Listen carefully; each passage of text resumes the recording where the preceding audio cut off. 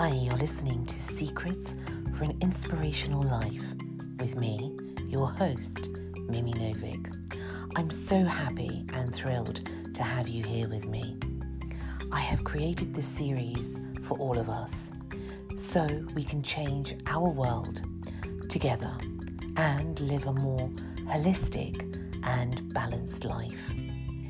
Together, we will share lots of inspiring stories from all walks of life, speak with leading experts, enjoy healthy living ideas, explore music and subjects that inspire each other to always have hope. Thank you so much for listening. I really appreciate all of you.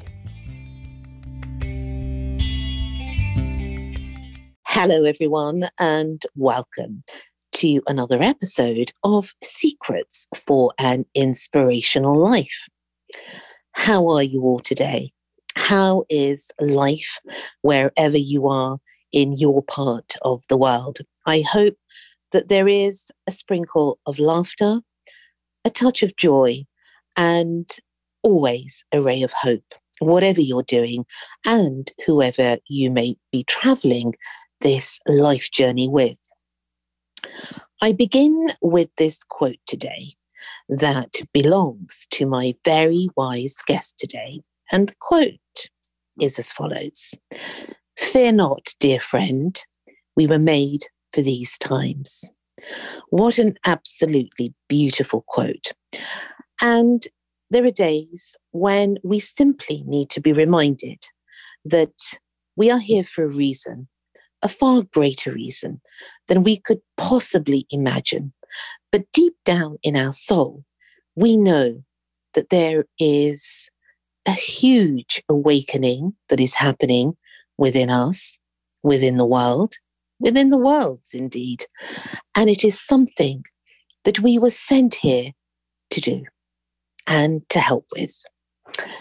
So without further ado, I have to say that I'm truly delighted to welcome my very special guest today, who is the very wise and knowledgeable Ian Watson.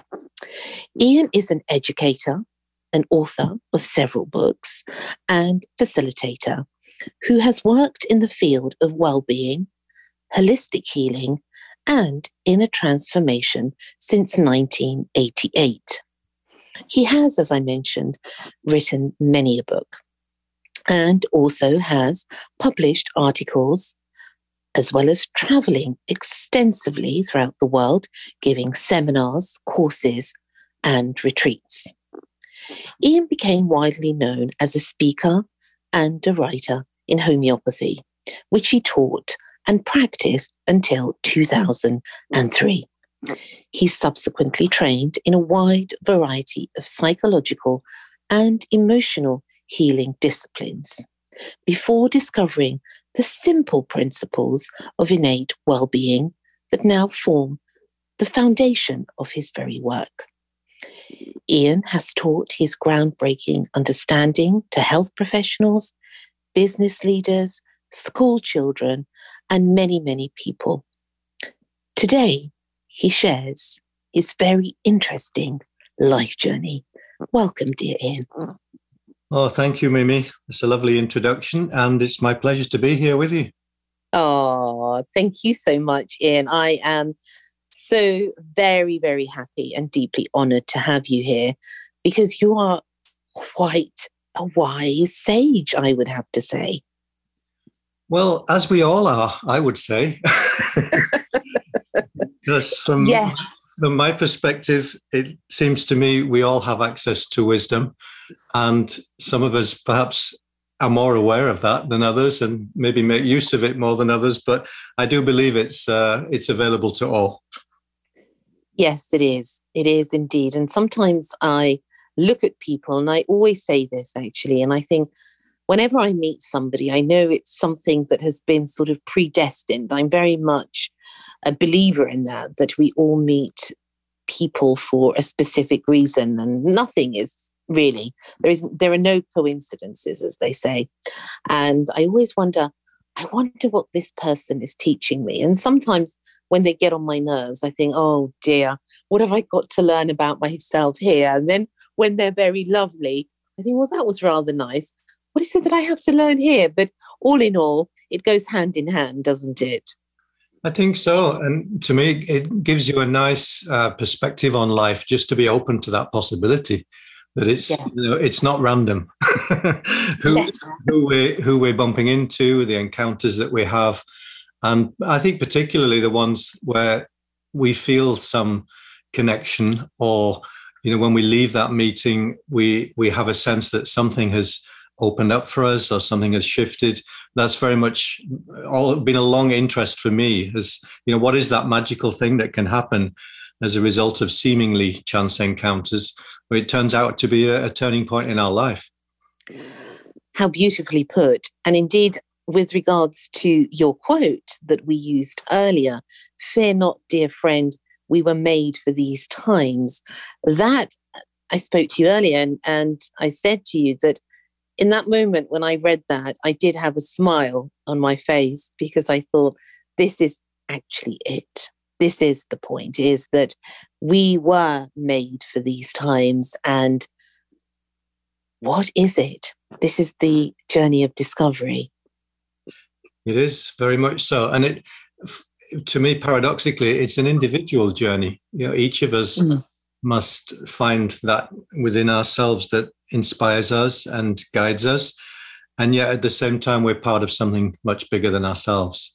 So we're also, it seems to me, participating in a collective awakening and unfolding of consciousness. Very true. That actually, when you were speaking, I was suddenly reminded of my journey along the Silk Road, but in the part in Egypt. Have you ever been there at all? Many times. Yes, likewise.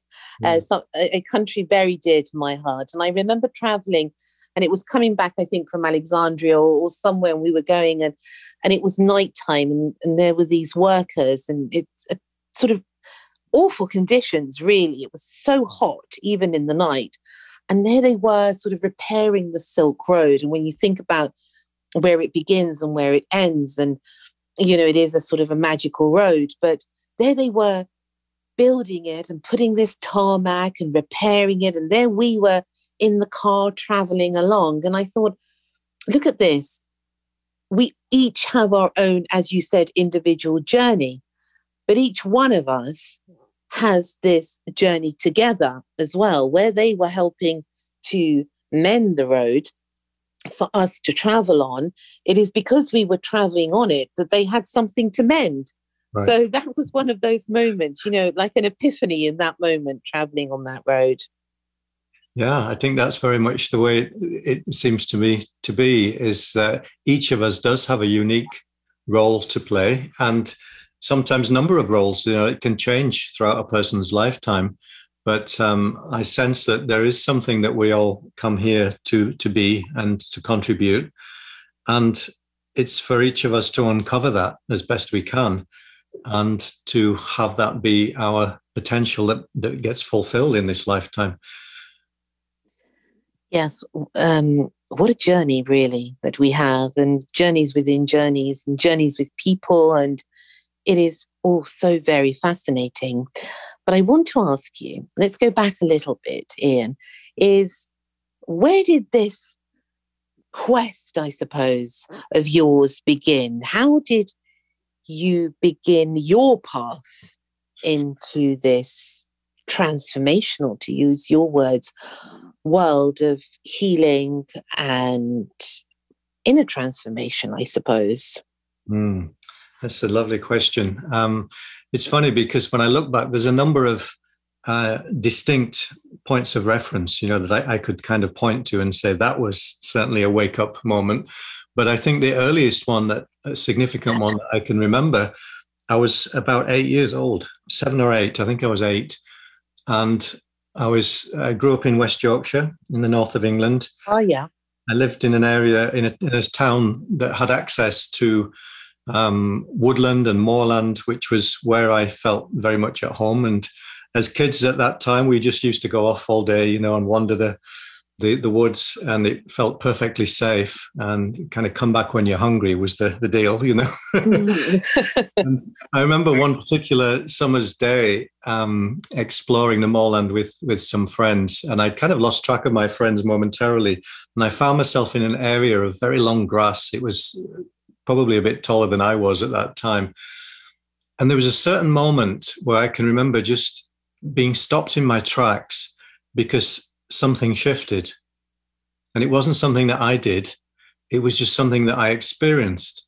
There was this feeling of this sense of the grass becoming golden. That's how it looked to me. It was as if it was shimmering. And it was really, it really caught my attention. I was like, is that really happening? You know? Yeah. And the more I looked, the more it seemed to be true. And I was just transfixed. And in that moment, I had this sense of being absolutely present, and any anxiety or self-consciousness or fear or anything like that that I might have had in my mind or body just seemed to momentarily fall away. And I had this experience of being literally a part of everything. And the feeling was that nothing can harm me because I'm not a separate thing that can be harmed, that I am just part of this life tapestry itself. And as such, there's really nothing to fear. And it was just a beautiful experience, and quite spontaneous. I hadn't done anything to induce it or make it happen. And then within a matter of minutes, seconds, I'm not even sure how long it lasted, gradually the sensation faded away and I was chasing after my friends again. But I was different. Something had been touched inside me. I'd been given a little window, if you like, into a whole other world of possibility. And that was an experience that has stayed with me throughout my whole life. And in a way, that's what set me on my quest of looking for what else is there to life, apart from just the material concerns and the everyday concerns. From that day forward, I was interested in exploring the edges, shall we say. And then in my teens, that interest got picked up when I first came across a book which was about alternative healing, different types of therapies. It's like an A to Z. It started with acupuncture and went all the way through. And I just read this book cover to cover. I was completely engrossed. And it was particularly homeopathy, which was in the middle somewhere, that really grabbed me. So I had that sense from an early age of I would call it a recognition. It was recognizing that there was something for me, that there was some deep interest that was already alive within me. And it was as if it was just becoming activated. When I encountered that book, I remember it's like I almost felt like I already knew this material. It was deeply familiar to me in some strange way. And so that became then a big part of my quest, was exploring the healing arts, and simultaneous to that, looking into many of the psychological and also spiritual teachings throughout the world and from past and present teachers. That's always been a big part of my life interest as well. What a beautiful story. And somehow it always begins in childhood.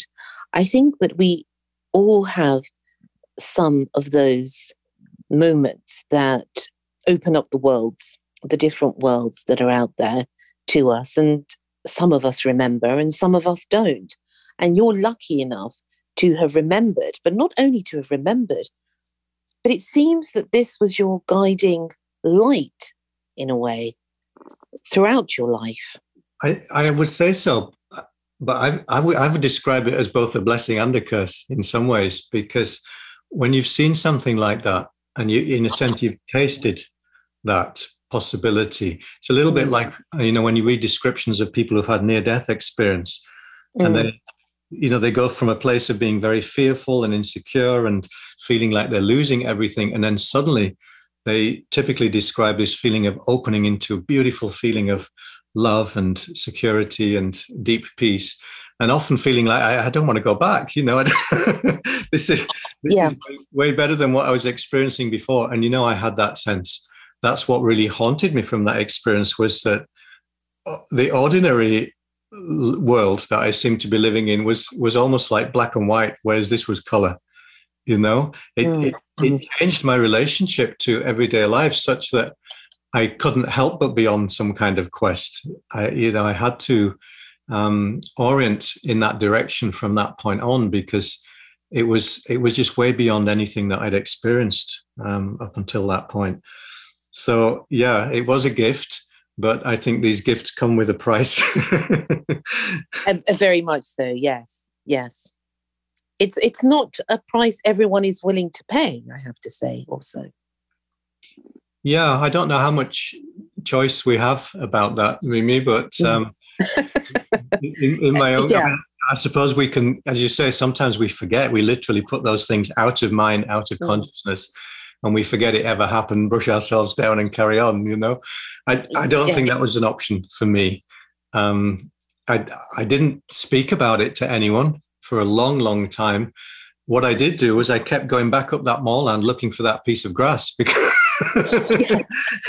because I'd erroneously drawn the conclusion that it must have had something to do with where I was and, exactly the spot. If I could just find that spot again, maybe I could activate that feeling. Of course, it didn't work that way. I didn't know that. I wonder if it was a portal, or was it a moment of grace that arrived and it wouldn't have mattered really where you were? It feels, more like the latter to me. I think it was, as you say, a moment of grace. And in some sense, it was incidental that it happened to be in that particular place. Although having said that, I've always had a strong affinity with nature, with the natural world, as many people do. And it's always been my go-to place for feeling of connection and solace and, just coming home to myself. It's true. It's a high price. And I think that, and I believe this greatly, that people such as yourself and healers, it's a word. I believe that we are all healers in every respect, and the divine works through us. That's my belief, and we are just vessels of a far greater power. But if we align ourselves in a certain way to our soul's frequency, that I think it's an easier ride through life. And I think also that if we deny those feelings and those callings of the spirit, such as you've had since a young child, I think that's also a lot of problems that I've seen people with a lot of addictions through my work. I don't know about yourself, that it's simply a denial of who we are and trying to forget that we have this special, I have to say, power, because that's what it is. Yeah, I like how you're expressing that. And I think for me, that awareness of, let's call it the soul dimension to life, that was awakened in me by reading the work of Dr. Edward Bach, the flower essence. Oh, I still use those essences. Me too.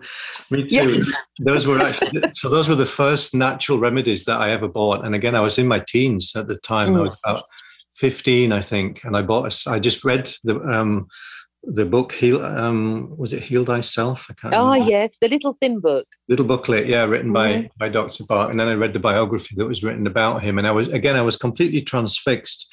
And his message was very much that suffering and disease, in his view, what he came to see about that was exactly what you just said. It was the result of misalignment between what he called the personality and the soul. That in some sense we lose sight of our true nature and we get caught in ego desires and things that we think we should be doing or ought to be doing. And also we get caught in conditioned ideas, other people's ideas of what would be a good thing for us to be doing. And that was very much his own journey. He had to throw off the conditioning and all of the training, medical training and everything that he'd been spending years of his life doing. He realized that wasn't him expressing his true nature and his true potential. And to his enormous credit, he literally closed down his Harley Street practice, and how he was making his living. He let all that go and embarked on a journey of discovery without knowing where he was going. And that was so that's inspiring. all the beginning of the best journeys, isn't it, though? Right. It was a true hero's adventure, but as Joseph Campbell famously says, you got to enter the forest at the darkest place where there is no path.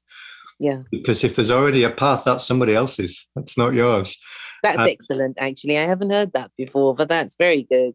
So reading that as a youngster, that for me was very inspiring, because it alerted me to that within myself, to that possibility that perhaps there's some soul journey here for me too, and potentially for everyone. And therefore it's important that I don't get distracted by what other people think would be a good thing for me to do, or even what I think would be a good thing for me to do. Yeah, I, as best I can, I want to align myself with what it is that truly wants to be expressed through me, as you said. And I'm very grateful that I stumbled upon that at an early age, because I feel like it really served me well, and it enabled me to not get too off track, shall we say. I became aware of when I was on track and when I wasn't on track. And so then I could navigate, I could bring myself back in alignment when I knew that I was getting distracted. And that's been a big help to me.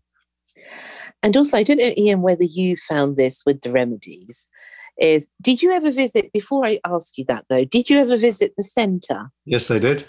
Yes. And it's very humble, isn't it? I've been there also.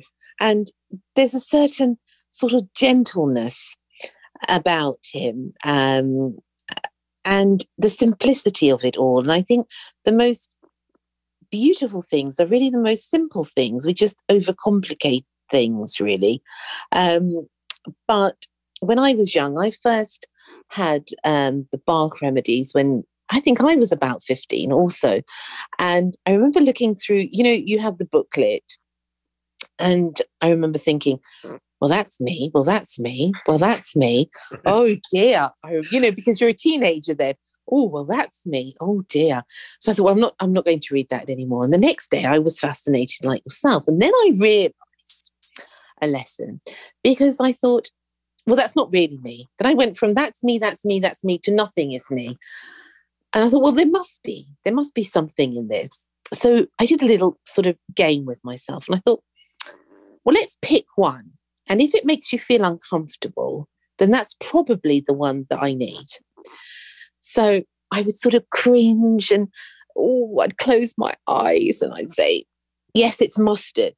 I'm feeling gloomy. It must be mustard. Oh, I don't want it to be mustard. I thought, it is mustard. And then I would take the mustard and I would feel fine after 3 days.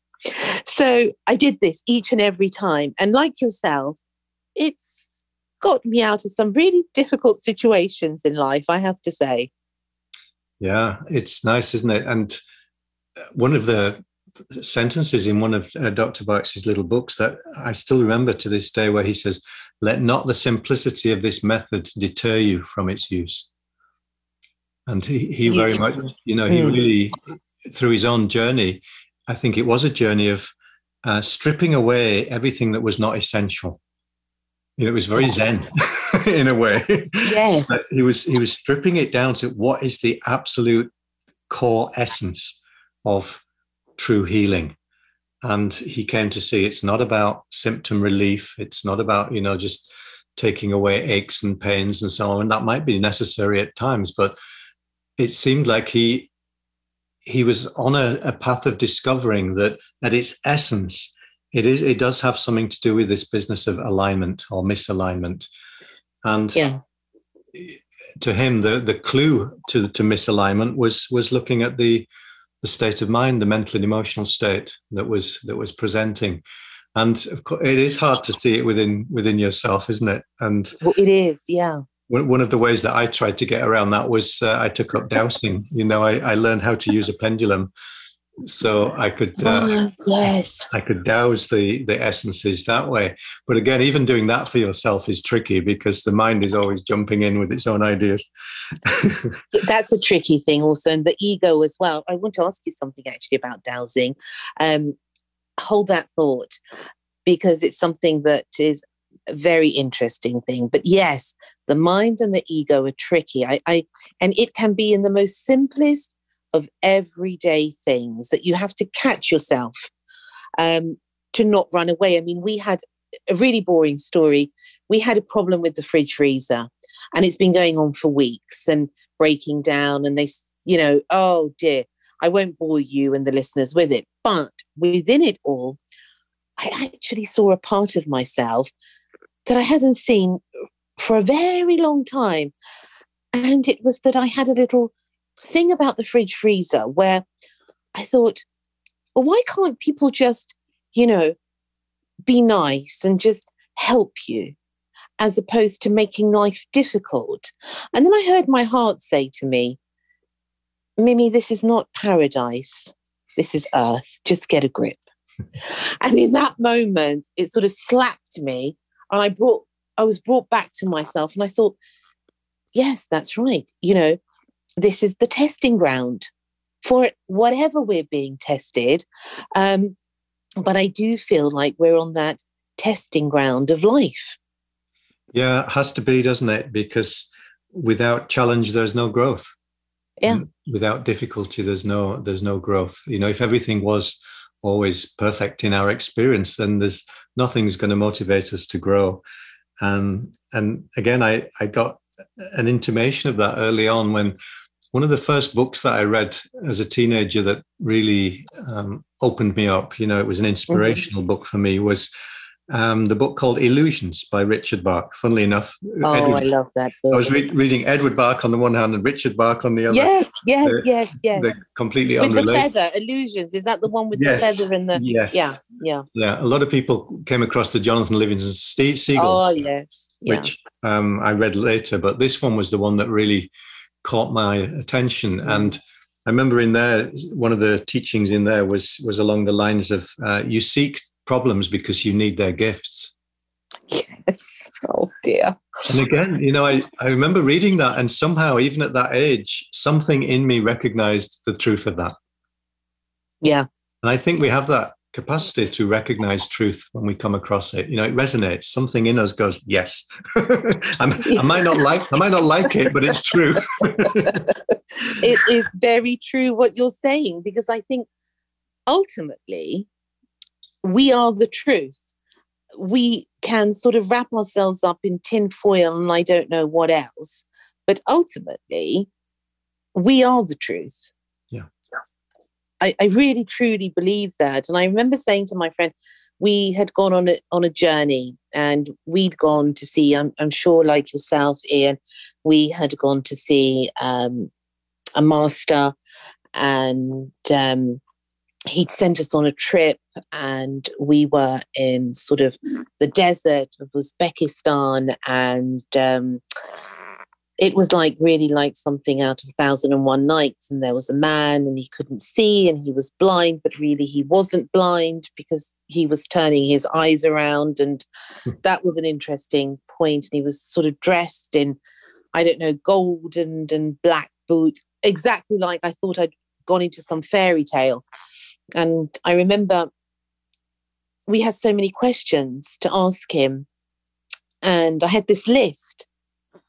And he laughed, and we had a translator with us, and he laughed, and he just said, the answer to all of your questions is follow your heart and do what gives your heart peace. That's it. Beautiful. And then he turned his eyes around, because, I don't know if you ever watched Kung Fu, where Dave Carradine, was the master, and he had this eye story. So clearly that was sort of a funny moment from a divine comedy where I was watching something from my childhood, and then he turned his eyes back around and they were all normal. And he laughed and he laughed, and I thought, my goodness. And then as we left, there were lots of whirlwinds because it was in the desert, and we started to chase the whirlwind because it became a bit interesting with our driver who was sent to look after us.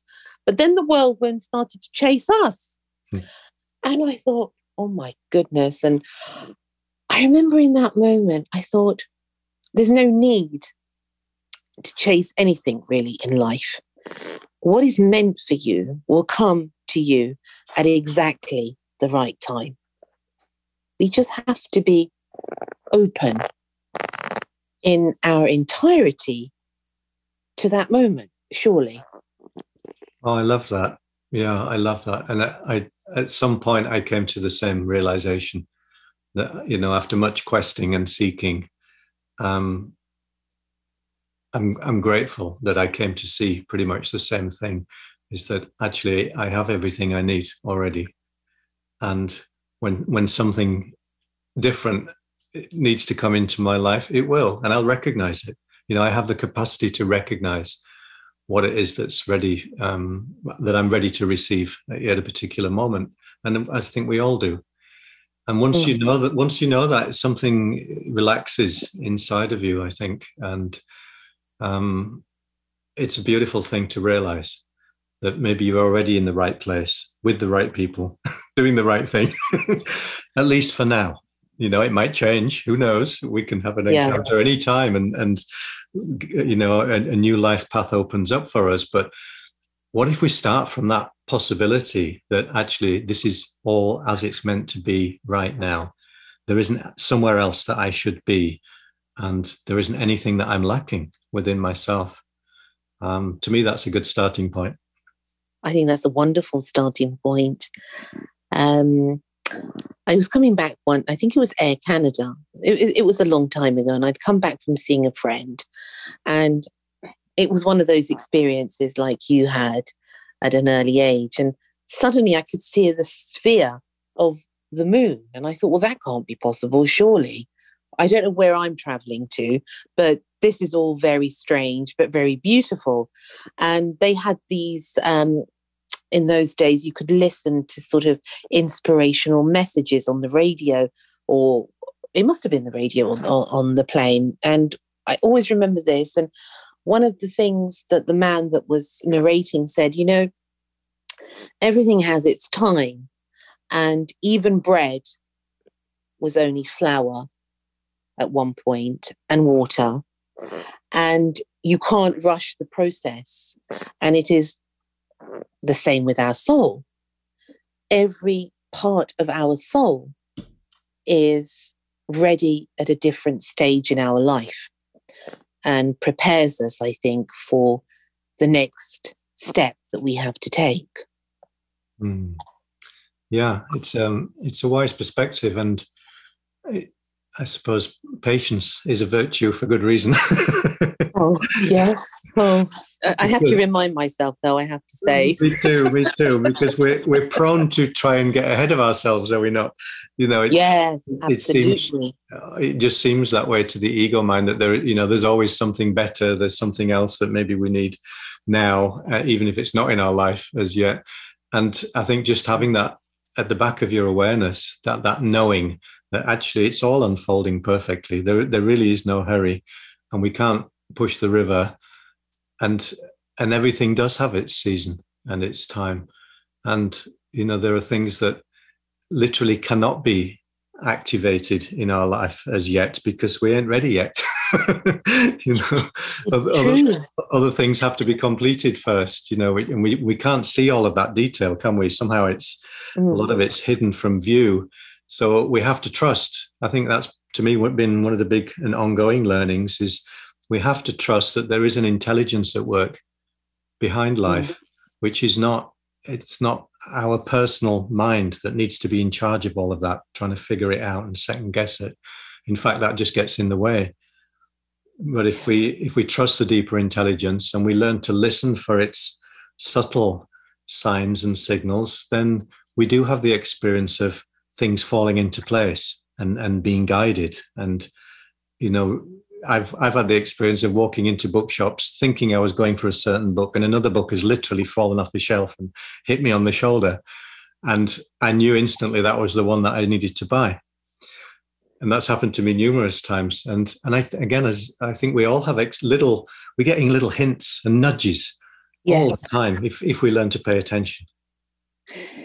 I think a long time ago, before our time, and in this time, most definitely, of course, but our elders were able to read the signs far more intelligently than I possibly could, in that everything in life is a sign. I remember my great-grandmother, you're not allowed to do certain things. I remember saying to my friend, I can't throw water at night. And she said, why not? I said, because my great-grandmother says I can't do that. But she said, but that's nonsense. I said, it's not nonsense. It makes sense. Or start things on a new moon. Yes, but why? Well, there's a wisdom to it. And as I grew older, I understood a lot of the things that she used to say had a very profound wisdom to them. And that everything in life is really a signpost. Even people, what they say, how they are, how the seasons are changing, how the birds are talking, how everything is talking to us.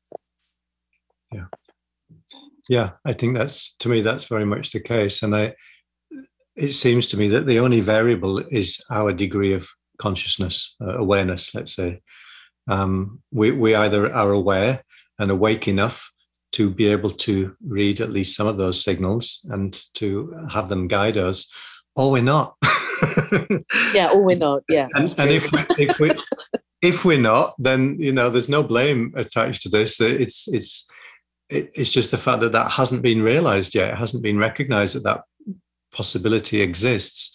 But then the experience is one of literally stumbling through life, and life has the appearance of being completely random. And, you're on the wheel of fortune, essentially. It's like you're either experiencing good luck and you say, oh, how clever am I? Or you're going down the other side. And yeah, that's a very good analogy, actually, Ian. Yes, experiencing bad luck. But to me, when you have that deeper perspective, you're not on the wheel, you're not on the periphery of the wheel, you're in the center. Yeah. You're in the center because things are still coming and going. Some things are coming into your life, some things are leaving your life. Sometimes you'll have periods of enjoyment and riches, and sometimes you'll go through poor patches and difficult periods. That's normal. To me, that's part of life. That's not going to change. But when you're centered in your own understanding that this is all part of a bigger unfolding, then you're not so thrown by the lows and you don't get too excited by the highs either. Yes, that can be a very difficult equilibrium to achieve sometimes, can't it? Oh, for sure. Yeah, very much so, because it's very compelling. It's easy to get caught up in let's call it the external drama of life, whether it's your own or someone else's, and then to lose sight of that inner guidance. It can become something that we can think, oh, well, I used to be able to recognize what was right and good for me, but I am too busy for that now. Yes. We lose sight of it in the busyness of the world, and it's in a sense, it does require a certain vigilance to keep at least some of our attention focused in that direction.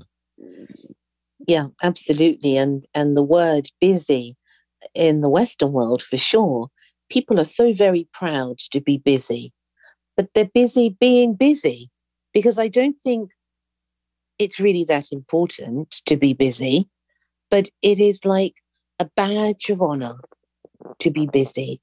Oh, I've been so busy. I have so many things to do. I am so busy. And I remember saying to my friend, who always has this habit of being busy, what are you actually doing? And she said, what do you mean, what am I doing? I said, but you're always busy, but busy doing what? She said, are you trying to say I'm doing nothing? I said, no, I'm trying to find out what it is you're actually doing. I said, well, I don't know really. She said, just being busy. I said, oh, so that's actually an activity, being busy. And we laughed because we realised the insanity of it in that moment. Busy doing what? Yeah, I think you're right. And a big part of it is, I think we're busy distracting ourselves from what we don't want to feel. Ah, yes. And what is it that we don't want to feel? Because that can come in many forms for different people. But the essence of that, what is the essence of that, Ian? Well, you're right. It's not just a particular feeling that's the same for everyone. It's basically any felt experience that we have come to judge as being a negative one, something that we think that we shouldn't be feeling. That's really what makes it problematic for us. It's not the feeling itself. You know, all feelings themselves are just different flavors of experience. And even the ones that we judge negatively, maybe like sadness or grief or anxiety, in a different setting, we pay money to experience them. Right? Yes, people would pay a lot of money for that, I think. Why do we go to the movies, you know, to watch a thriller and sit on the edge of our seat in a state of anxiety? If we didn't enjoy it, why do we go on roller coaster rides? Why do we read a book that moves us to tears because it's so sad? So actually, we know on some level that it's part of the richness of life to experience these things. It adds a depth to our life experience, to experience, let's call it the minor key emotions, you know, not just the major key, happiness and joy and so on. But we all learn, it seems to me, that we all learn growing up that some feelings are supposedly less desirable than others. You know, when I grew up as a young boy, it was very much big boys don't cry, so don't do that. Yeah. You know, and I think we've all learned some version of that. So even though there are times when it's what the body needs to feel and it's exactly what's appropriate to be feeling, now I've got some story running at the back of my mind that says, no, don't feel that. Be brave, you know, put on a brave face, be strong. And that, to me, that's the beginning of that conflict between what's arising in the moment versus what are we allowing ourselves to feel and what are we resisting. So it's only the things that we resist because we've learned that to judge it, those are the ones that become the ones that we struggle with, we grapple with. And then those are the ones that we spend a lot of energy trying not to feel, in my experience. We get busy doing anything but feel them. This is very profound in what you're saying, because I think a lot of time is lost, a lot of opportunity is lost in this hurriedness to avoid ourselves. Yeah. And we don't realize that, again, the price that we're paying for that. I mean, maybe we do at some point, but oftentimes it just becomes an habitual mode, doesn't it? It's an habitual way of being. But we do lose some sense of self. We lose access to some of the deeper parts of our being. It seems to me if we push away one feeling because we judge it as being negative, we lose access to more than just that one. That's one of the things that the healing work that I did that I came to see was, if someone pushes away their sadness, let's say their grief, then they also lose access to some of their joy and some of their happiness, because energetically we feel those things in the same place, you know, in the heart center of the body. And people don't realize that the price that they're paying for leading a kind of one-sided existence. Until we do. And at a certain point, life has a habit of crashing in on us, you know, and nudging us in the direction of that fuller experience. It seems to me that healing, you know, the root of the word healing is the same root as the word wholeness. So for me, healing is always in the direction of ever greater wholeness. It's coming to experience more of the wholeness that's available to us. So in that sense, nothing is excluded. Otherwise, it wouldn't be wholeness, right? Yeah. The journey is one of more inclusive. It's not exclusive. It's It's embracing that which has been rejected and pushed away. And in so doing, we get the gift. We uncover the gift that we hadn't realized was missing from our life. Carl Jung had a beautiful saying around that. He said, the gold is in the dark.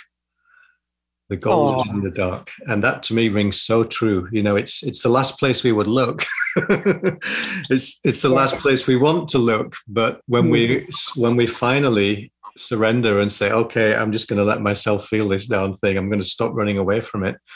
In that surrender and that release, we uncover something beautiful, and we gain access to something that we hadn't even realized was missing. How beautiful you put it, Ian. That's simply wonderful. And yes, we have this darkness, and we were in the womb, of course, for 9 months, most of us, for 9 months, and we were in the dark. And we think that we come into this world of light, but actually, we are the light in the world. I think so. And yet it's also a world of contrast, isn't it? So in order for us to know that and to fully experience that, we have to know both. We have to know and experience both sides. And otherwise we do become somewhat one-sided, lopsided. And I think we all know that intuitively, that when someone has been through a difficult time, you know, they've been on a journey into the underworld, symbolically, you know, the myths and legends, they all point to this, which is really an inward journey where we get lost. You know, we go into the forest or we get lost at sea, and the things that we've navigated by up until that point are no longer adequate.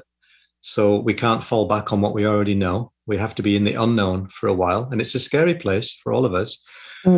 But then we discover there are helpers. You know, any good fairy tale, there are always helpers that show up, usually animals or birds, or which to me represents that it's more the intuitive, instinctual side of our nature that is usually what's been neglected. You know, we've been over-relying on the intellect for everything because that's what's valued in our culture. And we discover that actually it's no longer fit for purpose here. We have to fall back on something deeper. And then in so doing, we uncover the gifts, we overcome challenges, and we uncover the gifts. And then the completion of the journey is coming back into life with those gifts so that we have something to share. We've got something to contribute to the whole. And we don't just undertake that journey once in a lifetime, it seems to me. But when you meet someone, or if it's you yourself, and you've undergone such a journey, you're not the same person as you were before you set out. And it's recognizable. You know, when Nelson Mandela came out of prison after 26 years, you know, he was a young, angry, rebellious spirit when he went in there. When he came out, he was this.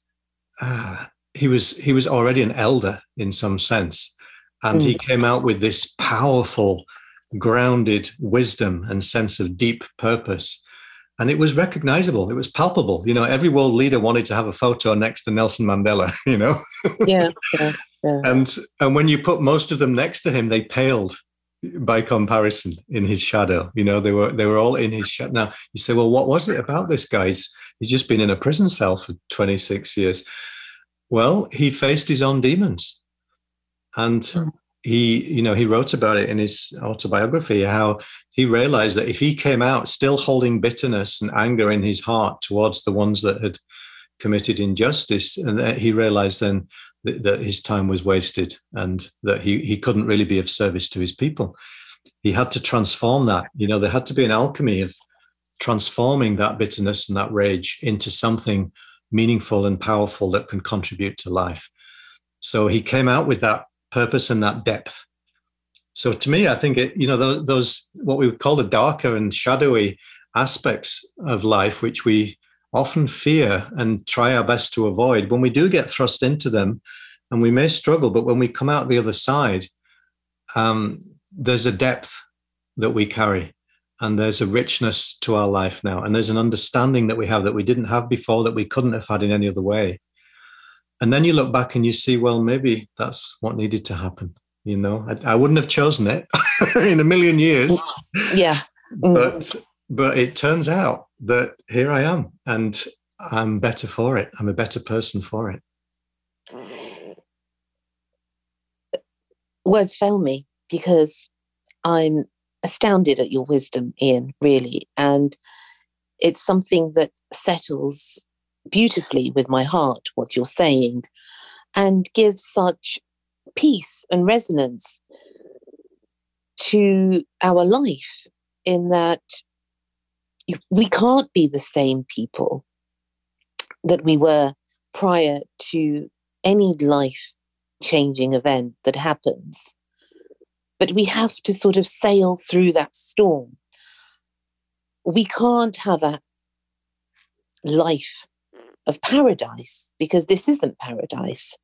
It is a path through many treacherous storms and all sorts of things that go on. But is the answer then to embrace that when it comes, to embrace whatever it is, whatever change that occurs in life, as opposed to sort of trying to run away? And in fact, as you said earlier, distracting ourselves from that. Is that sort of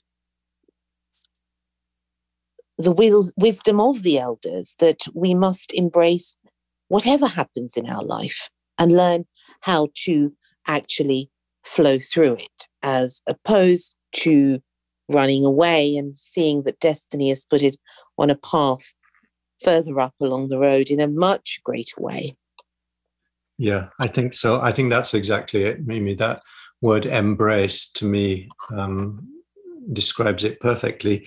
And I think the key, at least from my own understanding, is that we embrace the totality, not just the bits we like.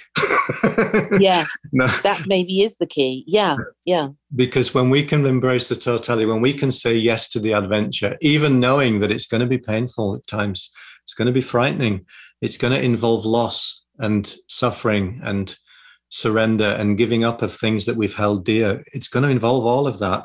Can we still say yes in the face of that?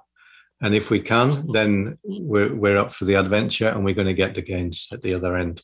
And if we're not, if we're afraid and we hold back, this is what I learned a lot about this from Joseph Campbell. You know, he was a great source of inspiration. He was a student of all the mythologies of the world.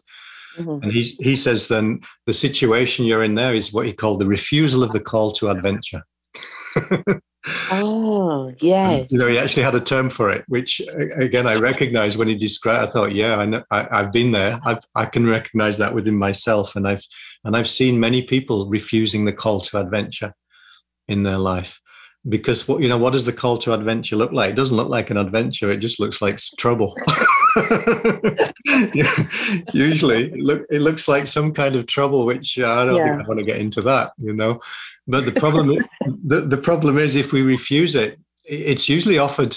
I mean, not always, but oftentimes we're given opportunities to embrace that adventure voluntarily. But if we don't take them, perhaps repeatedly, we refuse the call, then at a certain point, life says, you know what? Yes. Coming ready or not, It takes a brave heart and soul, Ian, to accept that invitation. It does. It sure does. But even if we cannot at the time, if for whatever reason, if we can't say yes, life has a way of showing us that this is where we're heading anyway. So that, the choice to me looks like, do we go screaming and kicking, or do we go willingly? That's the choice.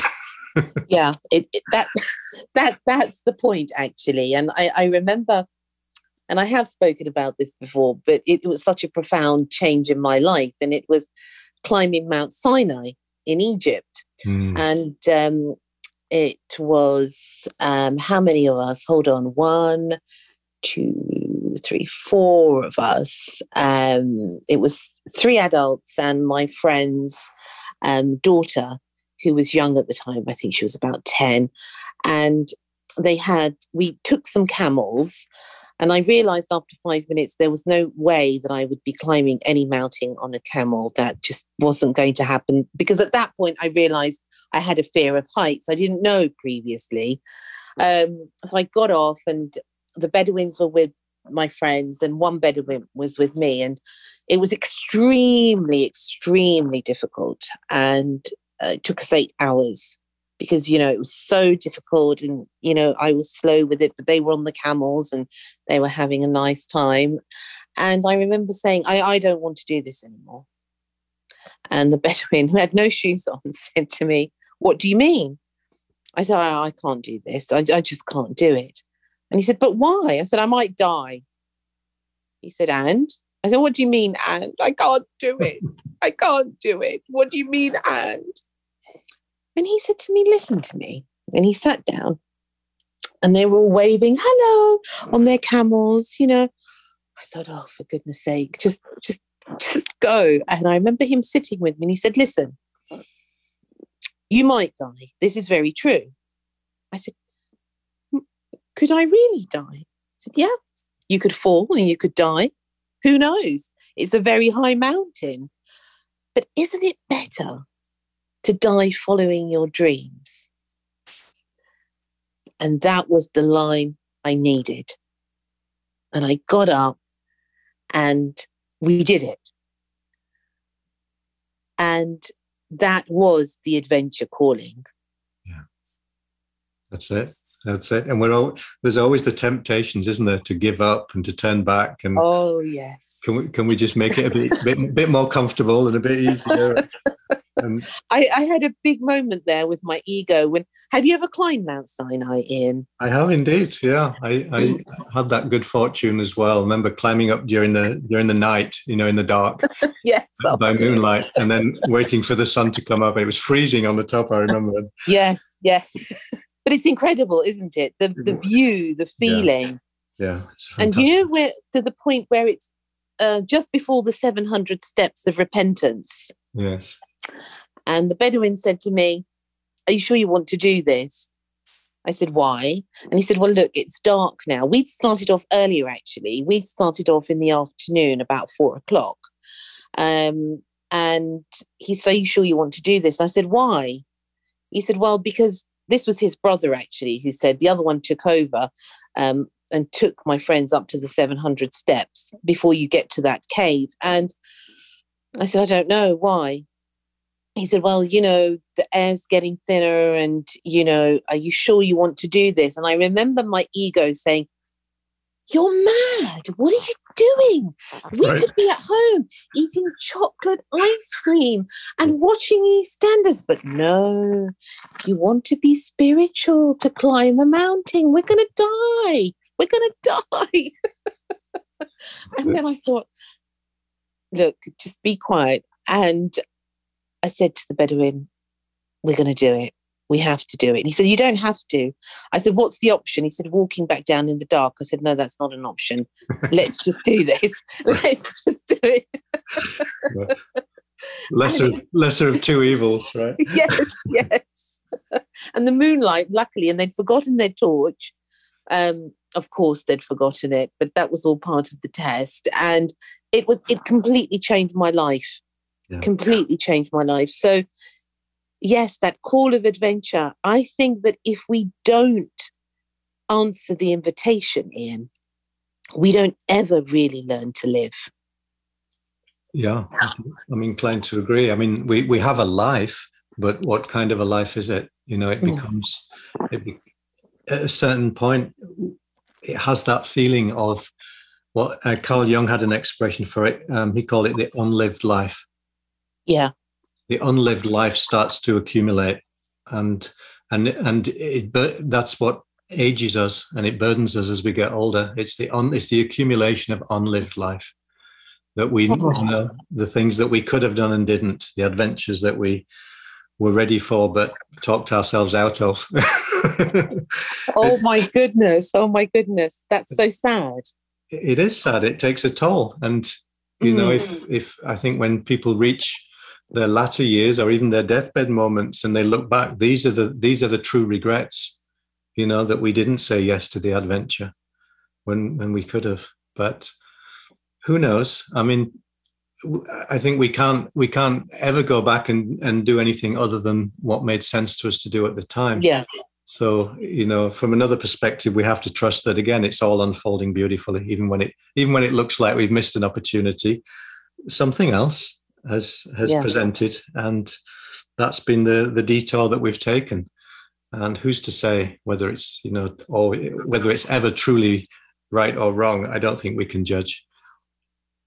It's true. It's very, very true. Profoundly so, in that at that moment, it felt right. Whether it was or wasn't is a case of, is there such a thing as kismet? But that is for far more wiser people to discuss than myself. And it's a tricky old road, that road of kismet.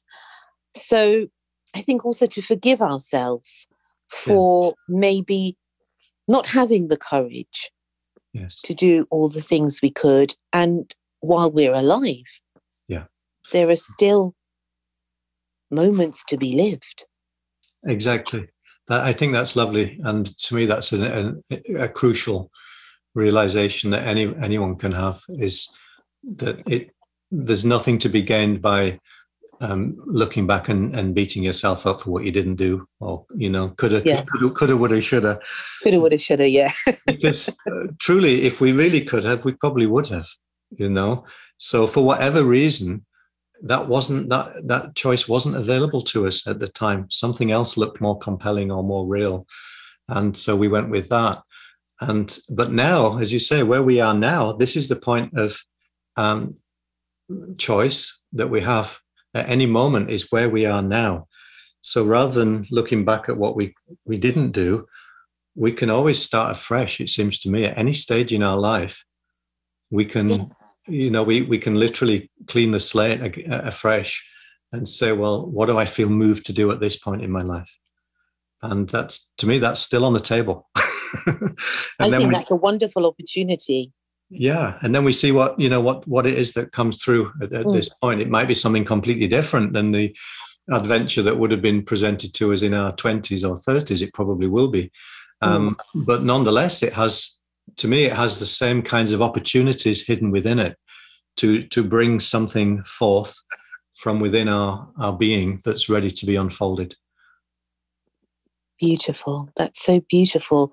That is so hopeful, that those words, in fact, are the mirror of life, of the essence of life, and in fact are the invitation to live our life truly in the way that we were meant to. Yeah, that's it. That's how it looks to me. And that is it's the invitation, and it's the possibility that's available to all of us.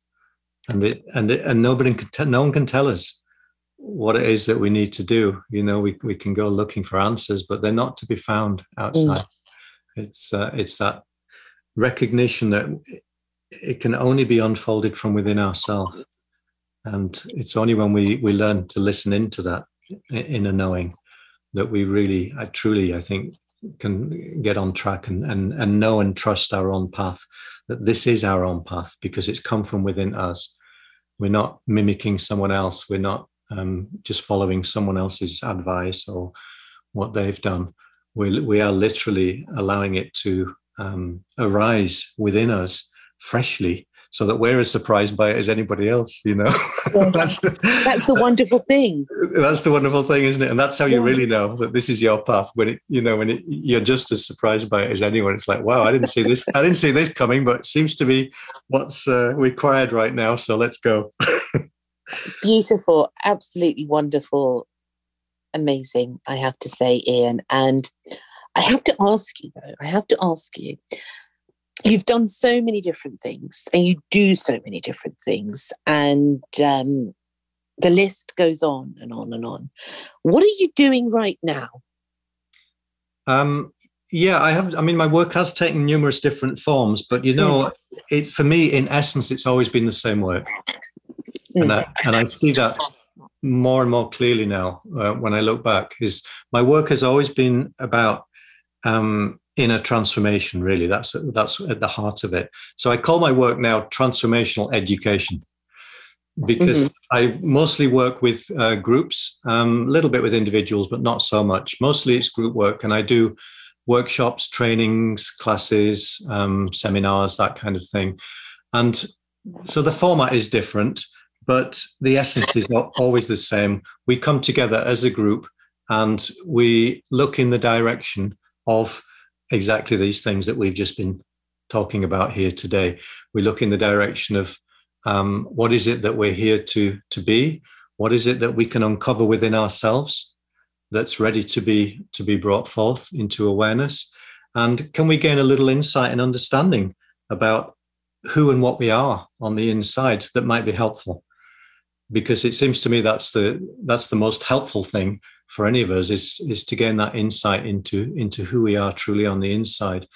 And the more we've become familiar with that, so we've got a sense of what it is that's driving us, whether for good or ill, and also what is it that wants to come through us. You talked about that right at the beginning. You know, how is it that this divine intelligence wants to be expressed through me in this lifetime, and particularly at this moment in my life? What is it that I'm here to experience and to contribute?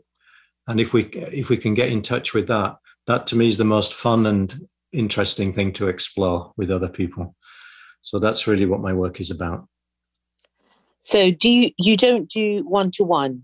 Or not so much. Occasionally I do, so but I don't do so much of that. I love working with groups, and I've been a bit deprived of that. I mean, it had to all go onto Zoom, a couple of years ago, like everything.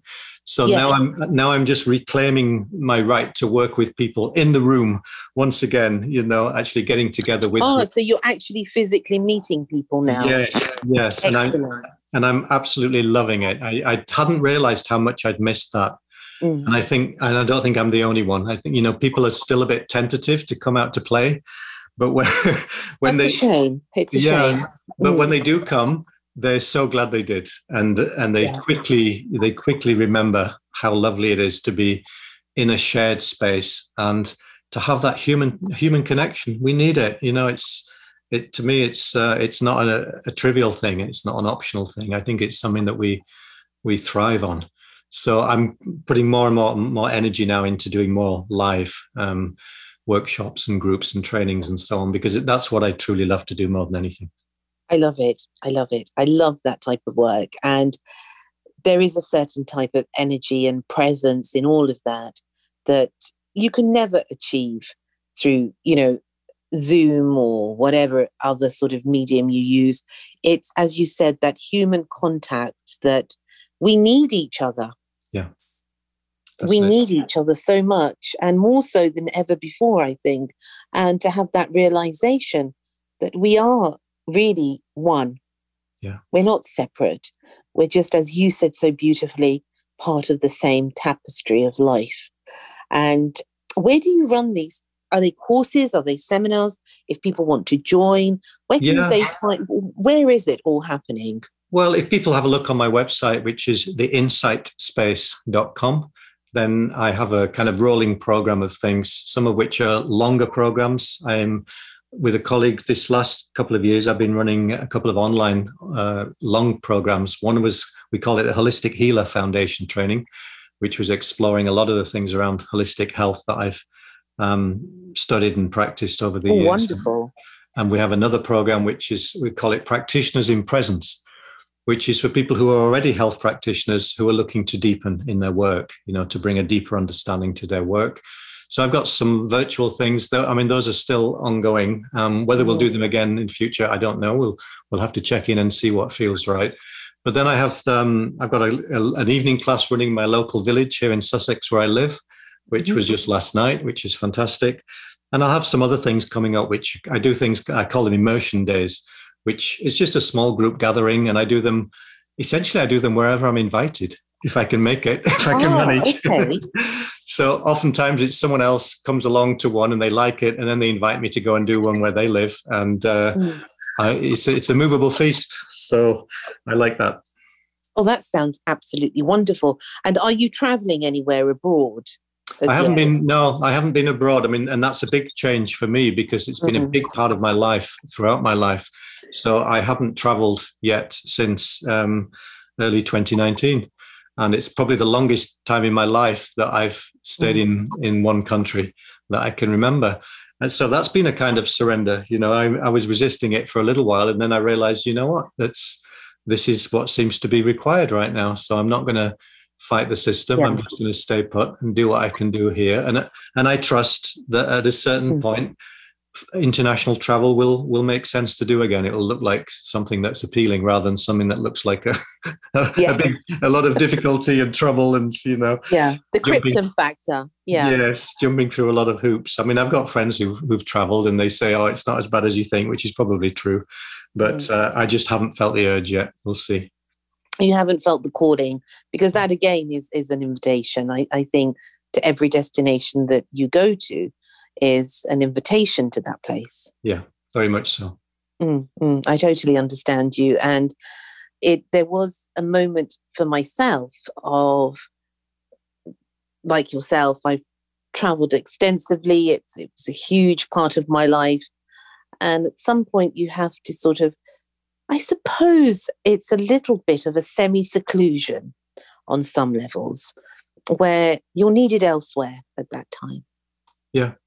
Yeah, it just felt right to me to kind of stay within a smaller radius of my home. I moved from London down to Sussex in the summer, and I really feel like it's more important to me just to put some roots down here and to do some things locally. And so that's what I've been putting energy into. And as you say, it feels like the right thing to do at this time. Yeah, and you never know. You could get in a moment, in an hour or two. This is the wonderful thing when you are, you know, very open to invitations. You don't know who's going to call you at what point, and as you said earlier, change your life forever. Yeah, very true. And I'm always open to invitation. Okay, well, let's see what we can do. Out there in the hemispheres. Yeah. Wonderful. It has been an absolute pleasure, Ian. Well, for me too. This was a nice invitation that came out of the blue, so it's in that category. But it's been very, very lovely to spend this time with you, Mimi, and just to connect and share some stories and some experience together. So thank you. And I really appreciate what you're doing. You're very welcome. And please come back anytime and share some of that wisdom with us, especially dowsing. I must ask you this before you go. And I know you can't tell me in a sentence, but is that something that you're doing any courses on, dowsing? It's not, no. And I haven't even, I haven't practiced it for many, many years, decades, in fact. But, you know, what I came to see about that is there's no magic in the pendulum. Or whatever instrument you're using, because it's just an extension of your own musculature, really. So the real instrument is your own mind and body working together. And for me, that's the instrument that I'm more interested in fine-tuning these days. And I believe that we can use things like dowsing. There are all kinds of tools that we can use, which are great. But we can also just learn to listen into our own guidance, our own wisdom, our own inner knowing. And if we need answers, if we get quiet enough and we listen in, we can find those answers on the inside. We actually don't need any tool. That's how it looks to me now. It's true. And the reason I asked you about dowsing is I met a water dowser, you know. Yeah, I used to do that as well. Oh, did you? Yeah. So the water dowser was trying to find a place where they could build a well, because they had bought a property, a farm. They wanted their own water supplies, and they were doing this down with the rods and things. But he was also using a pendulum. And then I remember saying to him, "But how does that work?" And he said, "Well, it's not really that works. It's my energy that's feeling it." Right. So that now completely sort of goes hand in hand with what you're saying. Yeah, it has to be, you know, it has to be like that, because if you leave the the twigs on the ground, they're not going to twitch by themselves, you know. That's a very good point, actually. That's an excellent point. Yes.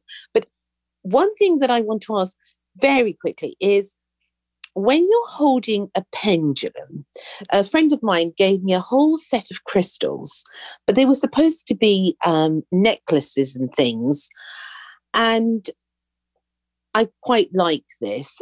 If I hold them, and people have asked me this as well, and they actually feel the energy in the room, the energy does affect them to move, doesn't it? Well, it can do. And I think what that reveals, sometimes we get a glimpse of the fact that everything is energy. Yes, yes. Everything. It's just energy in different forms, some of which appear to be solid and material. But even the most solid object, like a crystal or a rock, that's energy too, in a different form. So depending on one's again, awareness and sensitivity to these things, some people can discern the different energies that substances emit, and some people not so much. But we're energetic beings also, and we're living in a realm of energy. So with that sensitivity, if it's developed over time, then it's again, that to me will be another example of how we can fine tune the instrument that we're being given. It's one way that you can fine tune it. If someone, for example, trains to be an acupuncturist, that they have to do the same thing. When they're doing the pulse diagnosis, they're not just taking the pulse like a Western medical doctor.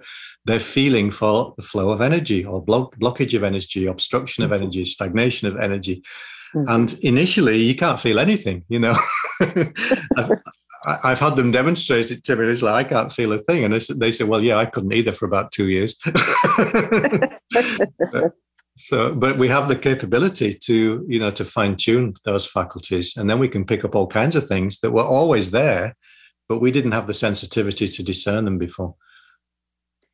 Imagine if we have the courage to open that center within us, that lies within all of us, and tap into that source. What a different world this would be. Yeah, for sure. Yeah. And it seems to me that more and more people are doing exactly that right now. I think a lot of people are coming back to themselves and realizing that is where the answers are to be found. So we haven't really lost these gifts. I think, they maybe have gone dormant for a few centuries or however long, but I don't think we lose them. And perhaps this is the time when they get awakened for more and more people. Let's hope so. Yes, and with your work as well, Ian, it's a beacon of light, helping people find their way home. That's a lovely way of putting it. Thank you. Yeah. Oh, well, I hope you come back again, Ian. You're welcome. Always, the door is always open. And I wish you wonderful moments, always. Thank you, Mimi. It's been a pleasure, and it would be my pleasure to speak again. And I wish you all the best with your work also. Thank you. Oh, thank you very much. Take care, Ian. Thanks. Bye-bye. Okay, bye. Bye. Ian Watson. Wow. Say yes to life. What a beautiful message. Thank you so much for joining me, as always. And I wish you moments of love and joy always. Until next time, take care and lots of love. Thank you for listening to Secrets for an Inspirational Life, brought to you by your host, Mimi Novick. Please remember to subscribe to the podcast, and see you in the next episode. For more information about Mimi Novick and her books, music, and inspirational work, take a look at her website, www.miminovick.co.uk.